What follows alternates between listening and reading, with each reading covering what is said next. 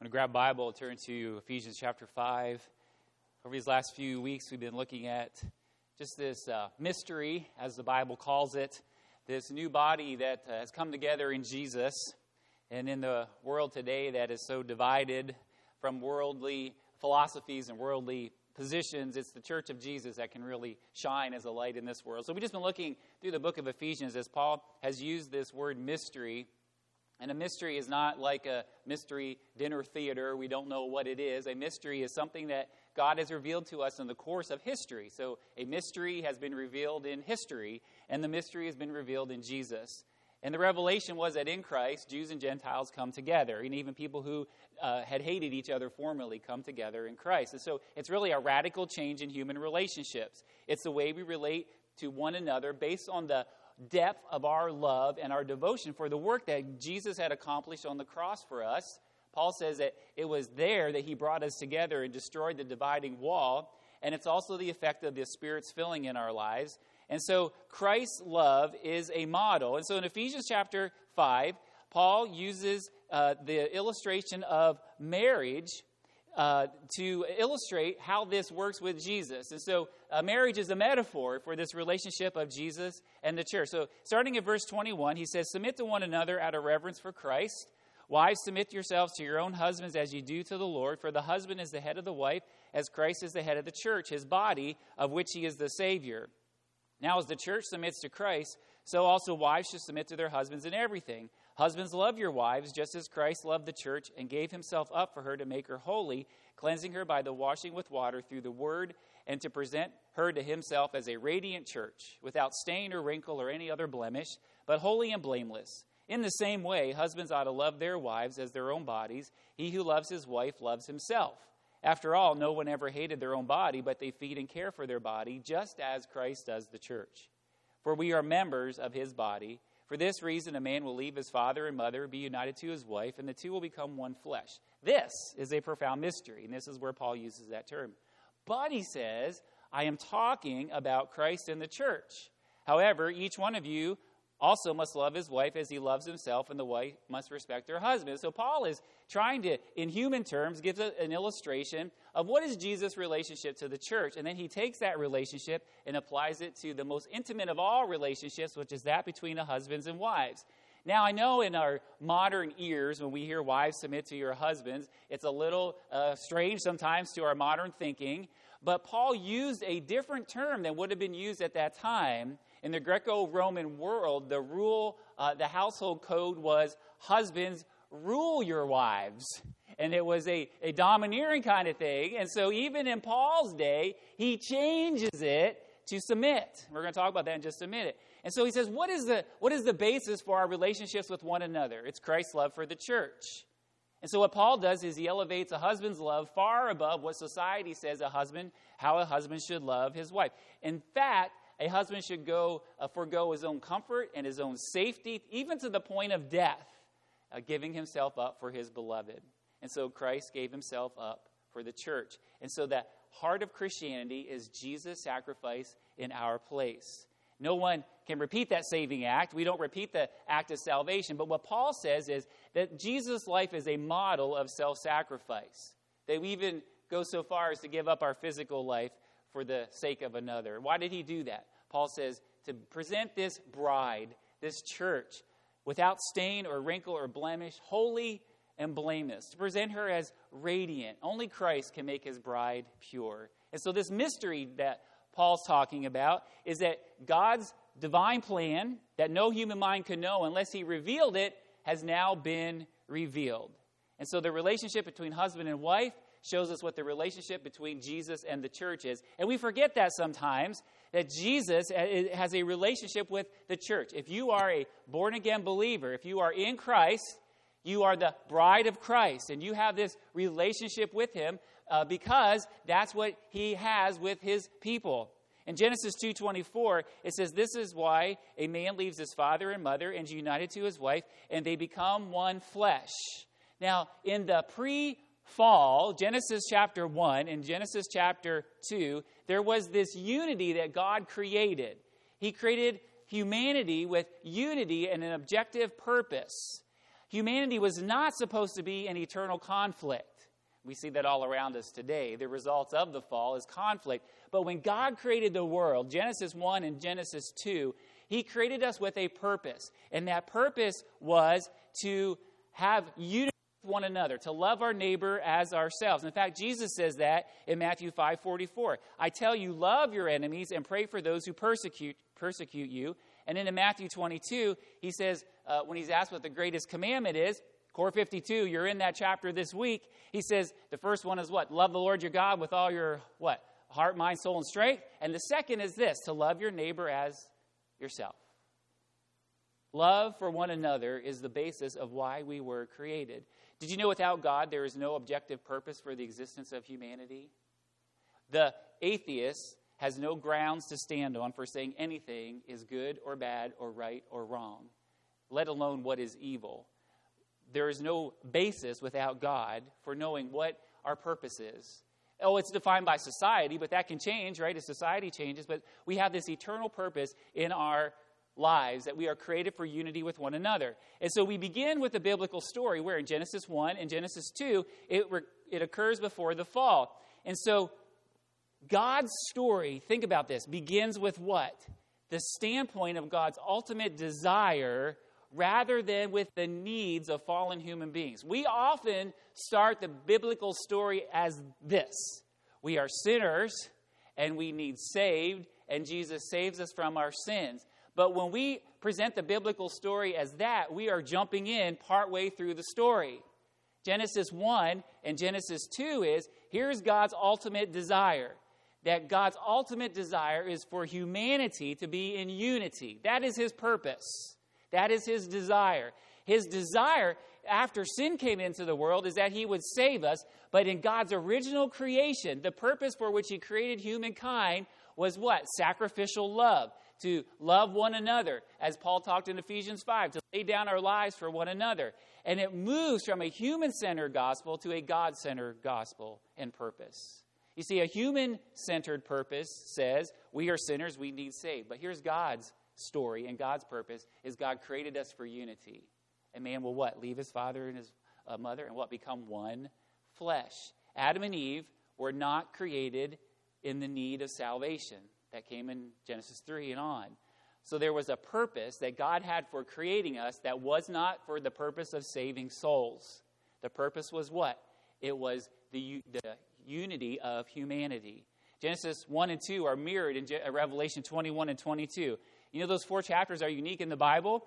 There is no sin or corruption in them. So 4 chapters out of hundreds of chapters, there's no sin and corruption. Genesis 1 and 2 are before the fall. Revelation 21, 22, right after the fall, when the fall is erased. And so it gives us a clue as to what God's eternal purpose is. And God's eternal purpose, listen, is the church of Jesus Christ. That is a new humanity. That is why God did this whole thing. Why on the very beginning, it says, in the beginning, God, what? Created the heavens and the earth. Why did he create the heavens and the earth? Because of you, if you are in the church. He created all of this for the church. All of this for his glory through the church.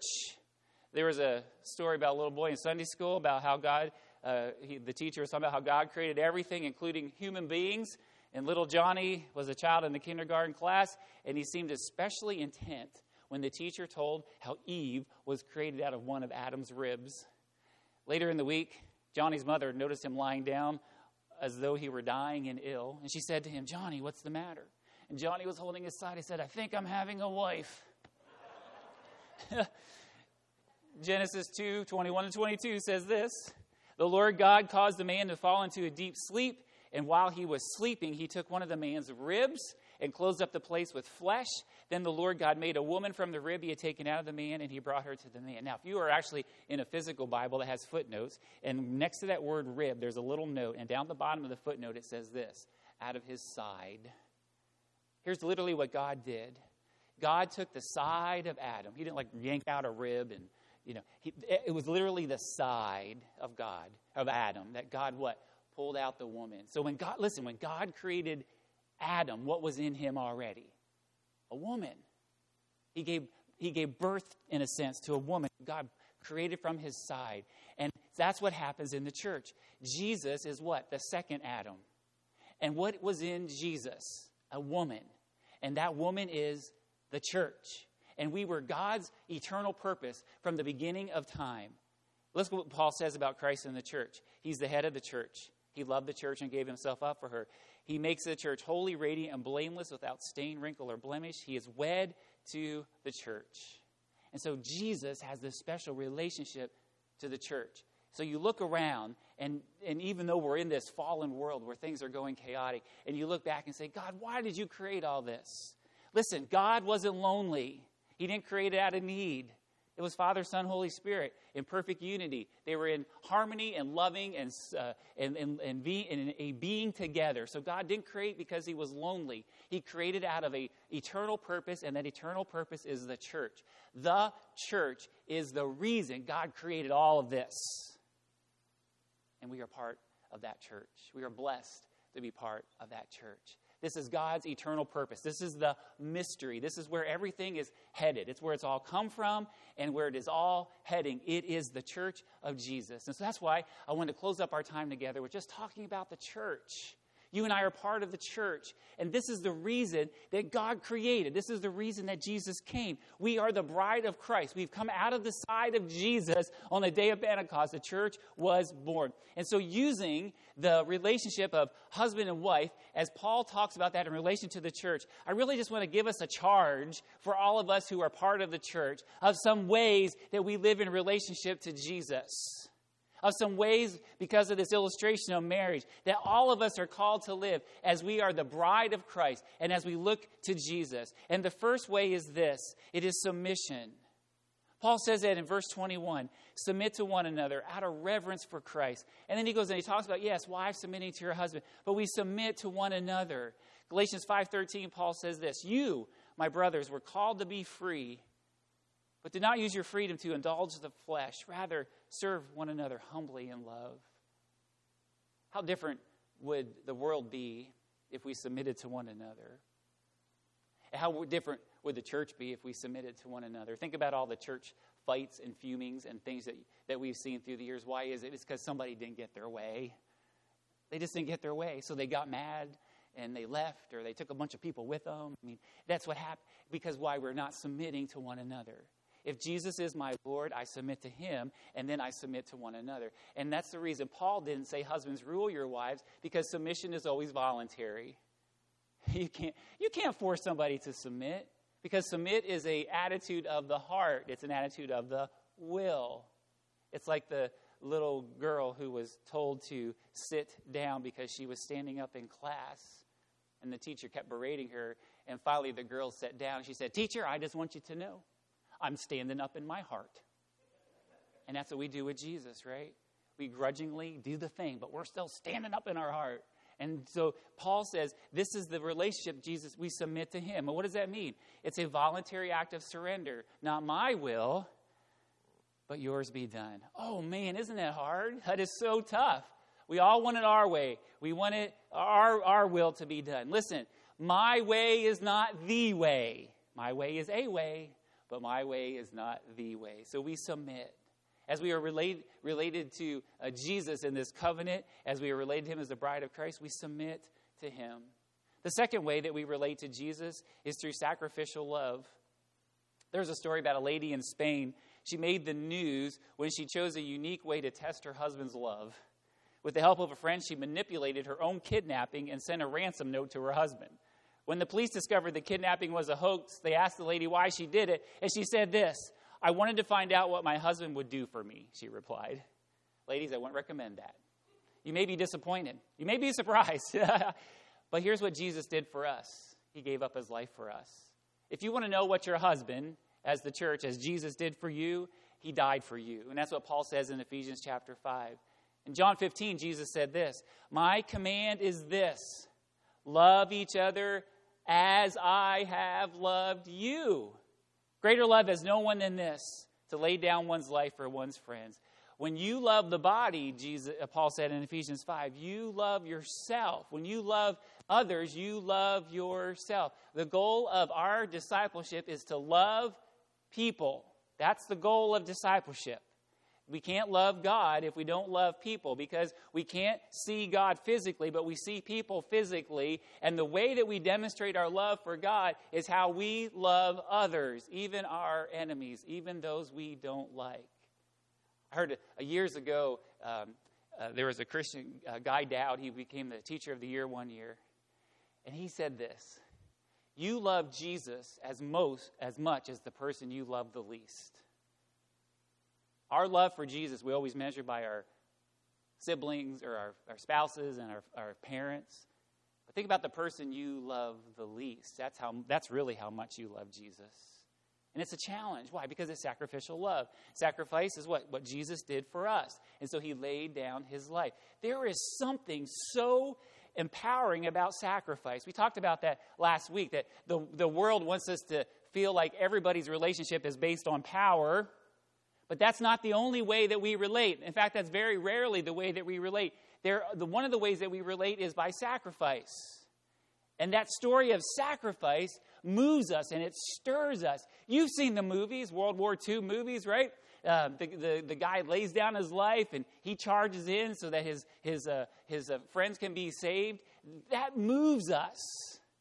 That's what Jesus is supposed to do for us. Sacrificial love. Sacrificial love means we lay down and we sacrifice. We give up a future thing, potentially, for the moment right now where we can love people. The third way that Paul reminds us, as a charge in the body of Christ, as the bride of Christ, is faithfulness. We are wed to Christ. Jesus is wed to us. In fact, he said, as we are members of his body, in verse 31, for this reason a man will leave his father and mother and be united to his wife, and they will become one flesh. You leave and you cleave. You leave your parents as you get married, and you cleave to your spouse. There are in some marriages there are three people involved, and I don't mean the spiritual thing, husband, wife, and Jesus. In some marriages there's husband, wife, and mother-in-law, or husband and wife and best friend, or husband and wife and nosy neighbor, right? There's a third person involved, and if you've ever been in a relationship like that, you know it doesn't work real well, because you've never left, and you have a divided loyalty. That's why Paul says part of this commitment is the leaving. You cut the apron strings. You leave, and now you cleave to your spouse. Yes, you can go back to your parents for advice. Yes, you can ask your friends for advice. But if that person is an integral part of that relationship, it ends up in trouble. And that's what God has called us to do. He's using that same verse and that same illustration for our relationship with the church, is that this is a profound mystery. So I'm talking about Jesus and the church. And so what does that mean? That means we leave and we cleave. We leave whatever's holding us back in the world, whatever it is that is interfere with our relationship with Christ. It's a faithfulness to him. What was the number one thing through the Old Testament that God always faulted the people for? Idolatry. It was spiritual adultery is what it was. That something came between their relationship and God's relationship, and God did not stand for that. And it's the same way in the New Testament. Jesus doesn't want us to be unfaithful, serving other gods, serving other things, trusting other things. There was a little boy, he said to his grandmother, he said, I'm so happy to see you. Now maybe Daddy will do the trick that he's been promising for us. And the grandmother was curious. And she said, well, what trick is that? And he said, I heard him tell Mommy that he would climb the walls if you came to visit. Be careful what you tell kids. They will repeat it eventually. That interferes with our relationships, right? And so we leave and we cleave. In Mark chapter 1, verse 16 to 18, as Jesus walked beside the Sea of Galilee, he saw Simon and his brother Andrew casting a net into the lake, for they were fishermen. Come, follow me, Jesus said, and I will send you out to fish for people. And the verse right next to it says this: at once they left their nets and they followed him. You see, when Jesus calls us to follow, he wants faithfulness.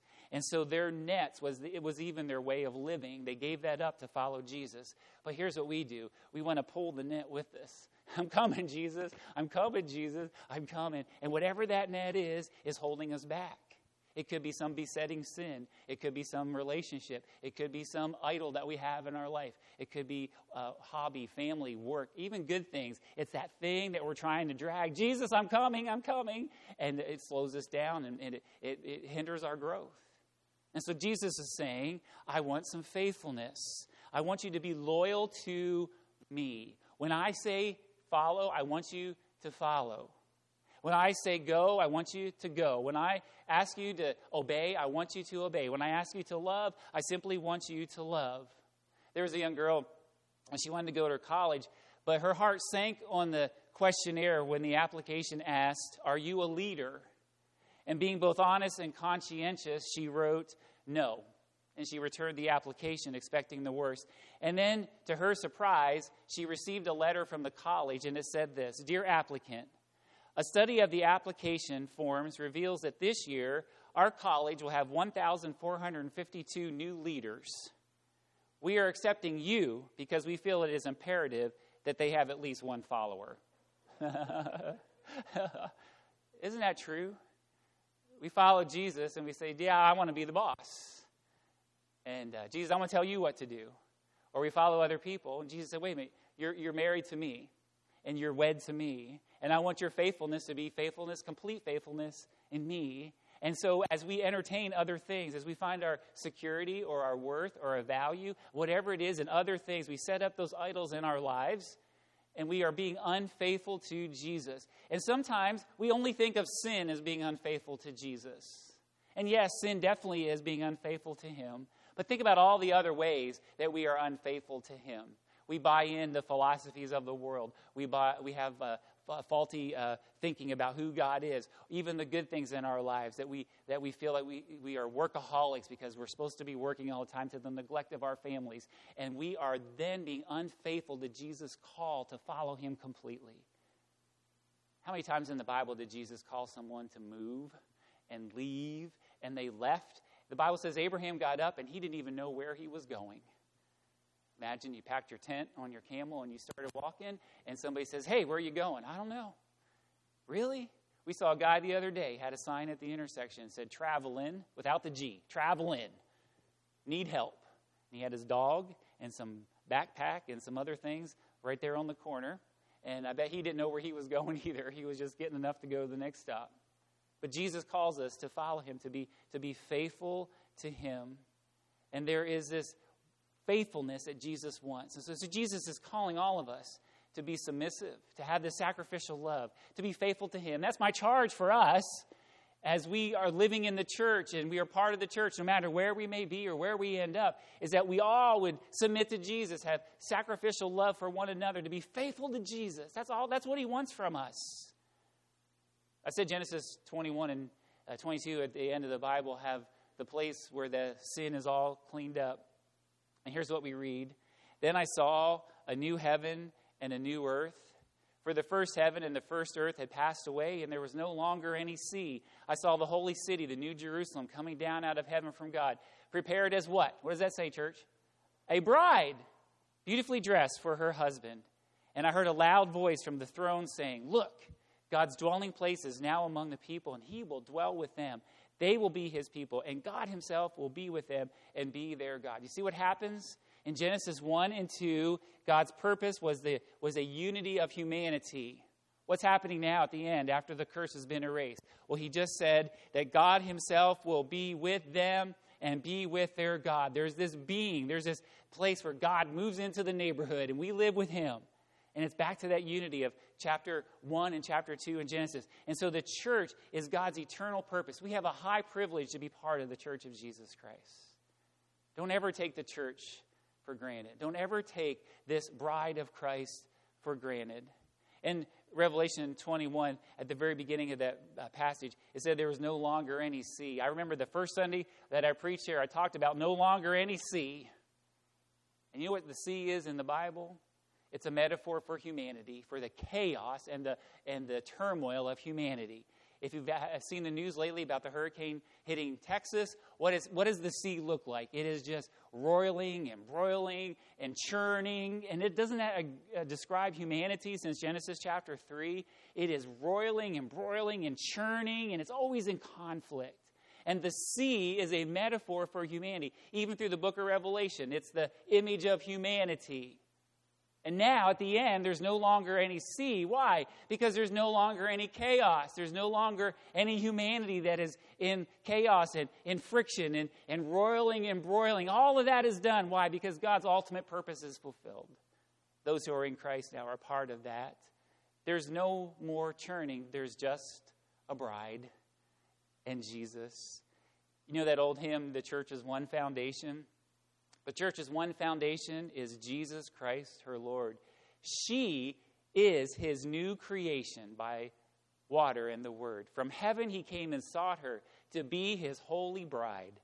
With his own blood he bought her, and for her life he died. That's what Jesus did for us. He gave up his life so we could be the bride of Christ, so that we could have this relationship with Christ, with God in Christ, and fulfill and start that movement toward the end of all time. There was a man in Algiers, and he sought $20,000 in damages for the psychological suffering he was endured after waking up from his honeymoon with an ugly bride.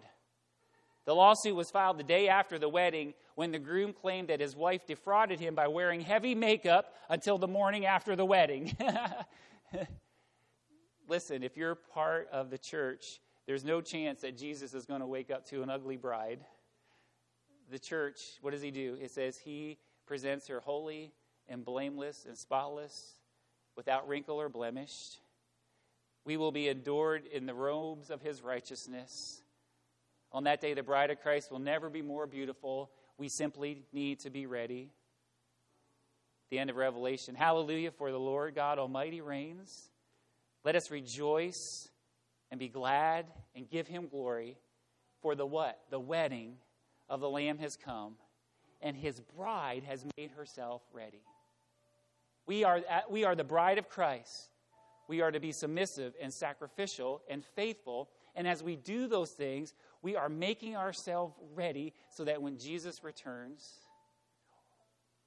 or when we pass away from this life, and then Jesus returns, we are this beautiful bride. There's a documentary years ago. Remember back in the 80s, Princess Diana and Prince Charles? That seems like a long time ago, but that big wedding, remember? And she was talking about this wedding and how nervous she was. And part of it was she knew he had a mistress on the side. That would really ruin your wedding day, right? Knowing that your husband had a mistress. But the horror, she said, I got out of the carriage, and this dress kept coming out and coming out and coming out. And she said it was wrinkled. Those people worked for days with the irons, getting that thing all nice and pressed. But when they shoved it all in the carriage and then she popped out like the Jack in the Box, it was all wrinkled and she was horrified. Listen, that's not going to happen to us when Jesus returns. All those wrinkles, all those blemishes, all those spots. Romans chapter 8 says, we wait in eager expectation for the redemption of our bodies. All this stuff of this life, we will be redeemed. And Jesus will finally have his bride, perfect and pure and spotless. Johnny Erickson Tada had a terrible accident that left her quadriplegic. You may have heard her on the radio, Johnny and Friends. She's done movies and books. In spite of her physical limitations, she became an accomplished author and artist. For her wedding day, she planned to come down the center aisle in her motorized wheelchair. Just before the grand entrance, she noticed two distressing problems. First, she had rolled over her beautiful gown and made a big grease spot and a tear in it. Then the flowers in her lap had slipped and had lodged between her leg and the chair. She was filled with disappointment, and then suddenly the auditorium doors opened and she saw her husband-to-be. Here was the man who was committing his life to her. And Johnny said, once I saw Ken's face, all I could think of was him. Everything else, the people in the church, the flowers that were sitting a little askew in my lap, the fact that my dress didn't fall right because I was sitting in a wheelchair, the grease marks, the rip in my gown, all of it paled in comparison. Brothers and sisters, when we see Jesus, it's all going to pale. It's all going to pale. For now, we live between Genesis 3 and Revelation 20. But one of these days, the bridegroom's going to appear. Amen? And we're going to be taken as the bride of Christ. And so with all the falls and the flaws and faults of the bride right now, one of the days the scales will be set straight. Don't give up hope. Hang on. Keep being the bride of Christ. Be faithful to Him. Sacrificially love Him and one another. Submit to Him as you submit to one another out of reverence for Christ. When we see Jesus, He will be all that matters. We make life about so much else. We make church about so much else. But church is about Jesus. Church is about the bridegroom coming for His bride, and we are to make ourselves ready. We are to be a prepared people. And when Jesus returns, the ultimate wedding day will happen. Will you be submissive and faithful and sacrificially love? Let's stand and pray. Father, we thank You for the bride that You have created in the church. It's that great mystery. We've made life about so much else, but it's ultimately about the bride, about Your relationship with us through Jesus. So, Father, would we be a prepared people, that we would submit to Jesus, not my will, but His will. Submit to one another as we serve. Father, that we would sacrificially love Jesus, to give up those very hard things and to walk in those ways that are very difficult. Would we sacrificially love others, to put their needs ahead of ours? Father, would we be faithful to Jesus and not allow idols and gods with a little g to become part of our lives? And Father, would we be faithful to one another in Your church, committed and reliable? So Father, over these next few moments, we just have an opportunity to recommit, to maybe retake our wedding vows with Jesus, that He is our bride and we are the bridegroom. In Jesus' name we pray. Amen.